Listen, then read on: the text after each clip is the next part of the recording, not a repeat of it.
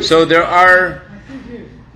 anyone who studied a little bit about the soul knows that in the soul there are different parts. There is our ability to think, there's our mochin, intellectual part of the soul, to create ideas and process ideas. Then there's an emotional part of the soul, part of our soul which has ability to love and to hate and to fear. And then there is a power that controls the feelings. And that power is called desire, ratzon. Desire controls the feelings, so that you could actually change the way you think about things depending upon what your desire is.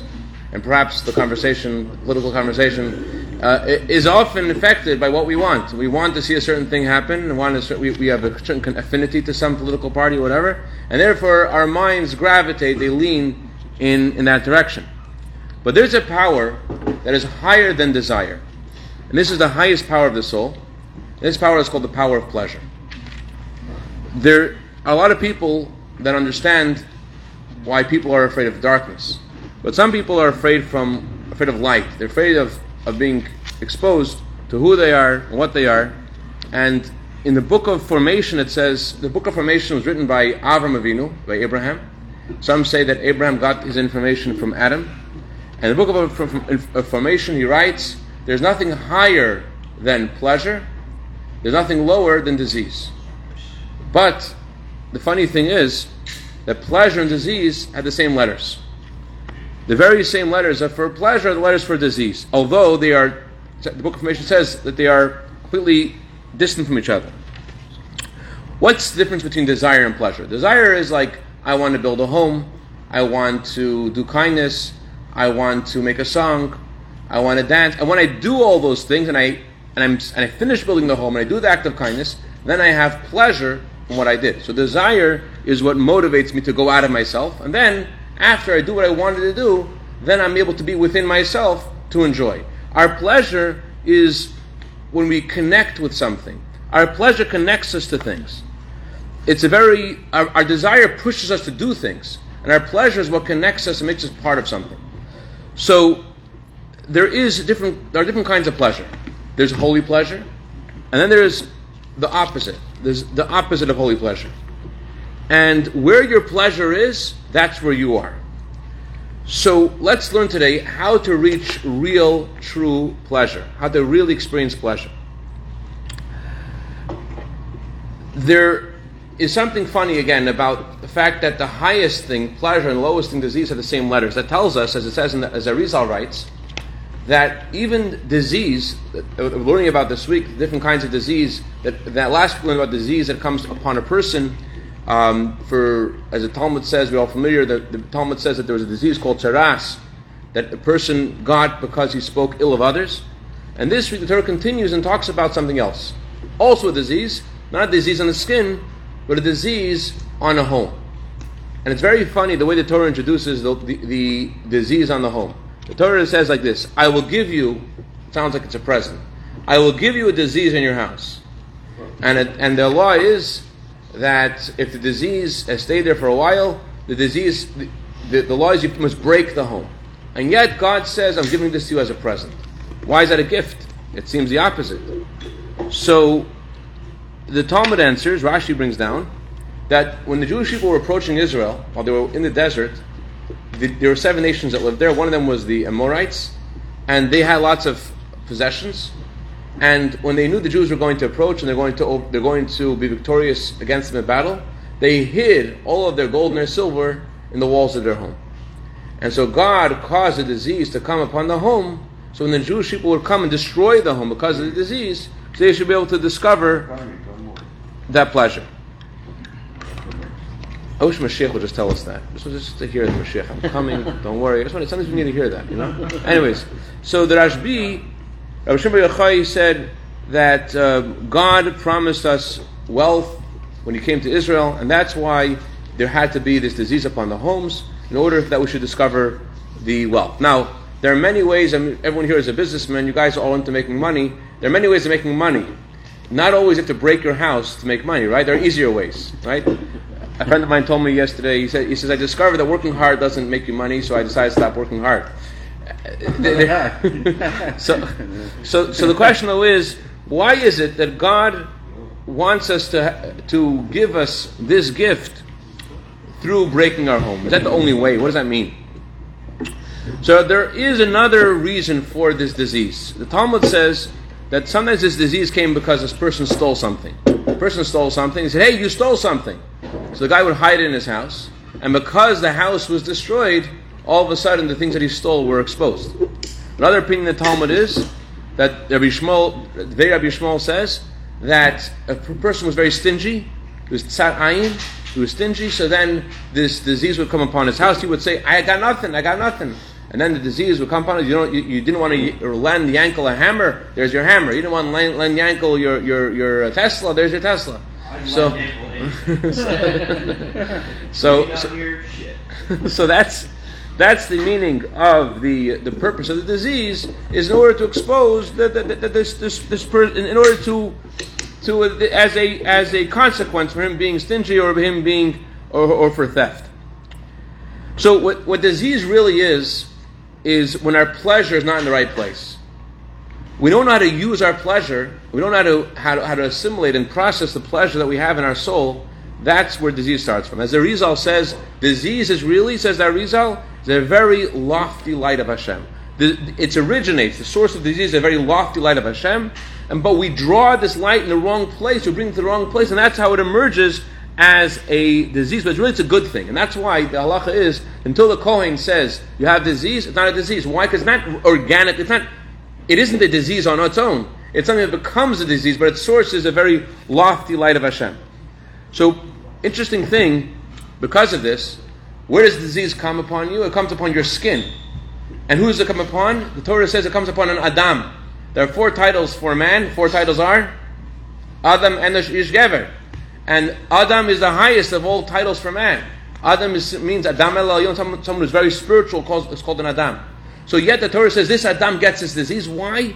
Because it's not something which is really, we're talking about someone who's really good, who's doing well, an amazing person, and yet he has a nega. Nega means something touched him. It's on the outside, it's on the periphery. It's not himself, it's not inside him. It's something it touched him on the outside, on his skin. And the truth is, the greater the person is, the more of there is there a need to teach him when he's not using his pleasure. When he has something special to give, that's why there's a special need that God has to give him this disease in order to direct him to pay attention to what he has inside, to his gift, to his pleasure. So, sort of like in the physical destruction of the house to find the treasures, so too sometimes God sends a person a disease, and the purpose of this disease is to help you discover the treasure you have inside yourself.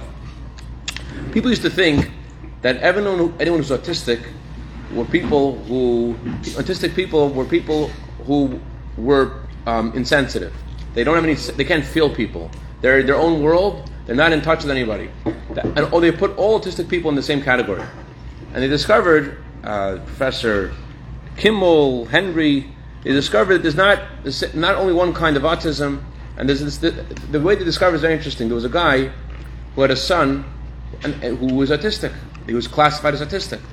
And he's thinking, like, my son's not autistic. Autistic means someone who's so sensitive to others, in their own world, can't feel people. You know, my son was in kindergarten, first grade, and pre-1A. You know what he would do? Another kid would get yelled at by the teacher. He wouldn't be able to sleep at night. This kid got yelled at by the teacher. When he would see another kid in the school, he would hug them and kiss them. He doesn't not feel people. He feels people very, very strongly. How can you say he doesn't feel people? It's impossible. And so he went to a psychiatrist, and he discovered the opposite. Something amazing. These professors said that autism doesn't mean that children or adults that don't feel other people. Rather, it's the opposite. Because they have such a strong feeling for others, and they meet someone, they hug them and kiss them. Other guy's like, "Whoa, dude, why are you hugging and kissing me? Like, it's just Wednesday afternoon. Like, what happened?"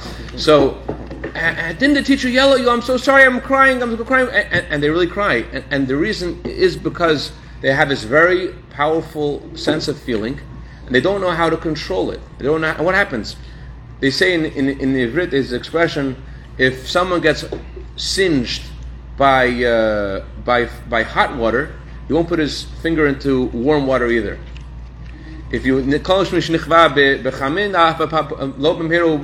if we get hurt by hot water, so what happens? The kid goes over to the kid in first grade. Hi, Shalom Aleichem. And everybody walks into kindergarten. The guy's a normal guy. He doesn't have any issues. But I remember the first time walking to kindergarten, this kid says, "I could do a karate chop." I'm like, whoa. So what happens when you say, "Whoa"? The other kid's like, "Something the matter with me?" It's in their subconscious. They close. They put their feelings back in themselves, and they don't want to any more hurt themselves by revealing their feelings, because they don't know how to use their own. They don't use their pleasure. They have this great gift, this great sensitivity. They don't know how to use it. What happens is, imagine this same child would learn how to relate to people, and to use his wonderful heart in a way that people could appreciate. Then he would be able to, to come out of himself. So the Alter Rebbe tells us, the Rizal tells us, if you see that you have a disease, you should know that disease is related to pleasure. There's something very lofty going on. It's not just something external, something very deep going on. Every one of us has, so to speak, a mitzora, has this disease inside of us. There are people that, a guy was telling me the other day, I will not tell the secret I'm about to tell you. I haven't told my children, I haven't told my wife, I haven't told anybody. I have something that I can't tell to anybody. I can't look in the mirror and say this to myself. We have these things. We have a lot of things we don't want to tell anybody. But the truth is that if you would look in the mirror, you would be able to look at what's going on, you'd be able to heal yourself if you knew what the issue was. So when we feel something wrong with us, we feel this disease inside of us, it's a voice from Hashem we have to pay attention to. We feel something that's stopping us from experiencing the real pleasure. Where does pleasure come from? What's pleasure about? What is the real pleasure? Satisfaction is from fulfilling the purpose that you came to this world for. We were all built to enjoy and appreciate deeply fulfilling the purpose that we fulfill in this world. When you're bizrima, when you're flowing in that direction, that you're doing what God wants you to do, and you're there for the purpose you were created for, you're doing that, you open up, you feel great. That's pleasure. And sometimes you're not feeling that. You're not feeling that great sense of satisfaction, and you don't know why. The Torah says that Mashiach is called a mitzor. He's the one who has this disease. Mashiach has this disease.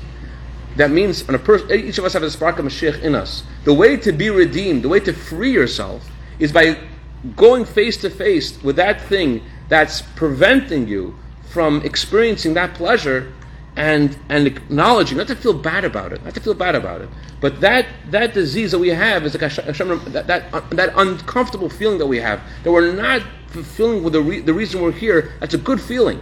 It's a positive thing. It's a healthy thing in order to help us discover what we need to do. It's a voice. Hashem is telling us something with that.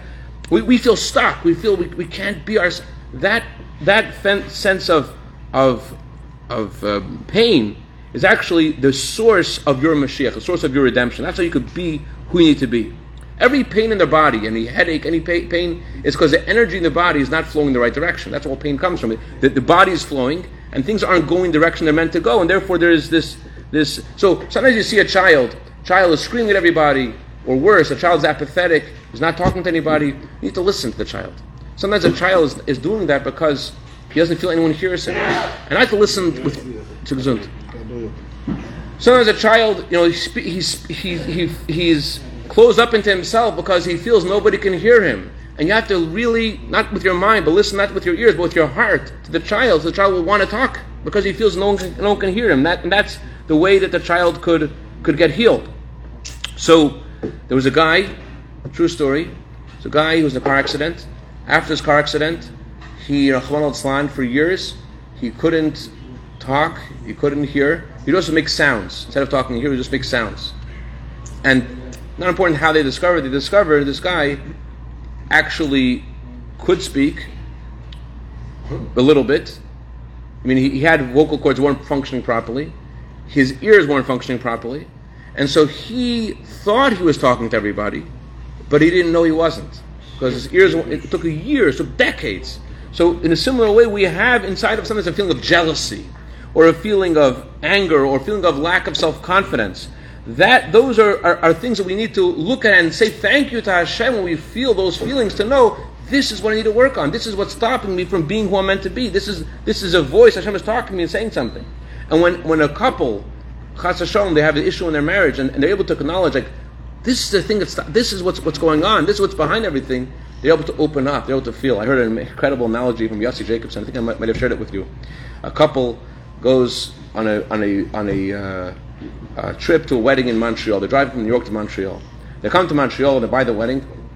And by the wedding, the wife of this man calls him over for the men's side because a friend of hers has an idea for a shidduch for one of their cousins. They go over. What is it? And they discuss it. It's not even. It's a ridiculous idea. Okay. He goes back to his seat. Comes back to his seat, and the chicken is gone already. No chicken. And then the babysitter calls, "Come home." They have to now drive home, and he misses dinner. They go back in the car, and his wife's looking to have a nice conversation for the next 8-hour drive, but anything she says, he cuts her off, and he disagrees with her. And if he was honest with himself, he wants to save their relationship and if he doesn't say anything to her, a part of their relationship dies because she loses her trust in him.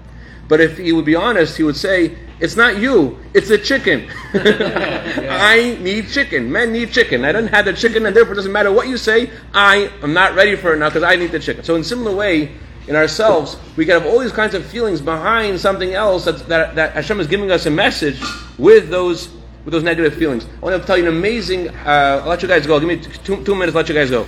There's an amazing teaching from Baal Shem Tov. Baal Shem Tov says, if you see people dancing, and you don't know why they're dancing, it could be the Baal Shem Tov says, you don't hear the music that they are hearing. It could be there's lots of music going on, but you don't hear the music. You see someone moving, someone's excited, but you don't know what's going on. Sometimes our ego prevents us from hearing what's going on in around us. What's really That's my problem. Don't delay this. So the Torah says, there's a guy. The guy has this issue. What's his issue? The issue has all these treasures. And people think Lashon Hara is a bad thing, and therefore you shouldn't talk at all. Everyone points to the book of the Chafetz Chaim. The Chafetz Chaim was a great tzaddik who wrote a book about how careful you have to be about what you say. People think the Chafetz Chaim must have never spoken, right? Because he's saying, he always spoke about how the Torah says, life and death is in the hands of the tongue. So everyone thought the Chafetz Chaim was must have always never spoken to anybody. No, it's not true. One of his grandsons said the Chafetz Chaim would speak and speak. You know why? He spoke to give life. He spoke, and he animated people, and he taught people, and inspired people. When we say life and death is in the hands of the tongue, doesn't mean you shouldn't speak. It means you should say the words that could give someone something. So that's what the Torah says. What's the advice for someone who has this disease? The Torah is you can call it Lashon Hara. She sleep with this guy, and he sleep with her, and everything. No, it's not kind of Lashon Hara. I think it's a bigger subject from today, and I promise 2 minutes. But let's talk about it. So the bottom line is, sometimes our arrogance prevents us from really enjoying life, from preventing us from. We always say, maybe I shouldn't do this. You have something to give the world, some way to help. You have an idea of helping someone. You have the idea of doing something that will help people, and you stop because maybe it's not going to work, or maybe it's not for me, or maybe I can't do it. You have to throw away the maybe. Throw away the maybe. It's our arrogance that makes us say, "Oh, I don't want to do this because I might not do it right, and people won't think good about me." It's arrogance. There is a positive arrogance and there's a negative arrogance. The Torah says that the tikkun, the way to fix this guy who spoke Lashon Hara, what's the tikkun? He takes 2 birds. Birds talk a lot, right? Birds are always chirping. So there's 2 birds. One bird is slaughtered, one bird is sent in the field. What does that tell us? There's a part of your speech. When you speak negatively about somebody, you injure your own individuality. You hurt yourself. So you have to fix it. There's something there. There's something good inside you, but you have to fix it. How do you fix it? To stop speaking negative, and also actually slaughtering one bird and to send the other bird in the field. Sending the other bird in the field means you have to say what you're able to say. It says in Sefer Hasidim, it says if you have an idea that God gave you and you don't share it, you don't write it, you're stealing the one who gave it to you. Who's the one who gave it to you? God. God gives us stuff to give to other people. Torah is inheritance of all the Jewish people. It says if someone is able to teach Torah and doesn't teach Torah, he's considered a mass murderer. Why is he a mass murderer? Because he has something he's able to give life to people with. It's not only if you're a rabbi and you can teach Torah. It means you're able to warm up someone. You're able to direct someone. You have something to give. So this disease could be you're feeling like all negative because you're not acknowledging the gifts Hashem has given you and you're not letting them come out. You're not sharing them. That's the meaning of the guy who has saras. What the Torah say? Break the house. The breaking the house is a gift. There's a lot of treasures there, and the uncomfortable feeling he has, he doesn't feel good. It's a gift because Hashem is giving him to direct him to exploring. As Hillel said, I'll conclude with this. Hillel said, "Hashbalati, hagbati, hashbalati." My lowliness is my greatness. My greatness is my lowliness. What does that mean? My lowliness is that I realize that all the gifts I have aren't from me; it's from Hashem. And when I realize who has given me what Hashem has given me, I realize that all the things that Hashem has given me. So then I'm able to I feel power, I feel strength, and I feel purpose. I feel to do something with that. But on the other hand, if I feel hagbati, I feel, I have all these great things. I'm so amazing. Then I have to say, actually, it's not me. It's not me. So anyways, Hashem shall help us all. Tell you a story or let you guys go? One more story, what do you say? You raise your hand. You raise your hand. It's Shabbat Gadol. One more story. Tell us some great stories. No, seriously. One story. Tell you one story, let you guys go. The Mama's last story. You guys deal? One story? You're already cutting into the Okay, the story is, there was a woman, her name was Rachel Schiff. She was living in Vienna. In Vienna, there's a lot of opera stars over there. They have great opera houses there. And someone noticed her. She came from a very Hasidic family, and someone noticed her and said to her, you could really make it in the opera. And he offered her a great position. And she was from a religious family, and her father was very, very upset about this. And he brought her to the town rabbi, and the town rabbi speaks to her, and she's not really interested in what he has to say. He said, "Come with me to the Kapishnitzter Rebbe." There was a tzaddik visiting the town then. His name was Rabbi Yitzchak Meir. He was this great tzaddik, and this great tzaddik says to this girl like this. He says, "So tell me the truth. What do you want to accomplish by being in the opera? Is it that you want to have fame? Do you want to have glory? You want to have money? What is it that you're looking for in the opera?" So the girl thinks to herself, and she says, I want the honor. I want the have my name out there, and to have a gift. I want to share it. I want to have the prestige that this gift brings. That it's also Kiddush Hashem. It's also we've sanctified God's name. The Jewish girl could sing in such a way.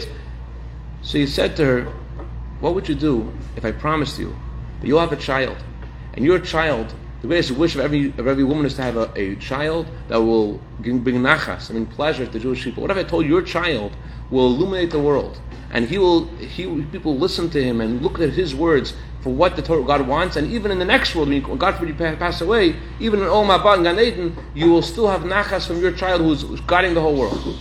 She started to cry. What did he do? What did Rabbi do? He touched what was motivating her. She had pleasure in what she was doing, but the pleasure was in the wrong place. Pleasure was in the fame. Where was it really coming from? Was it coming from her soul's feeling that she wants to have the real pleasure of having such a child? She said, "I agree." And he promised her. Her child was the famous Shmuel Vosner. Shmuel Vosner, who was one of the world-class halachic authorities in our generation. That was her child. And he once asked his mother, basically his mother said to him, "You have no idea how much I sacrificed for your Torah study. Study the Torah." Anyways, Hashem shall help us all. We should all recognize the gifts that we have, and we should know who we are, and share it. And that's the meaning of real redemption, real Geulah. The real Geulah,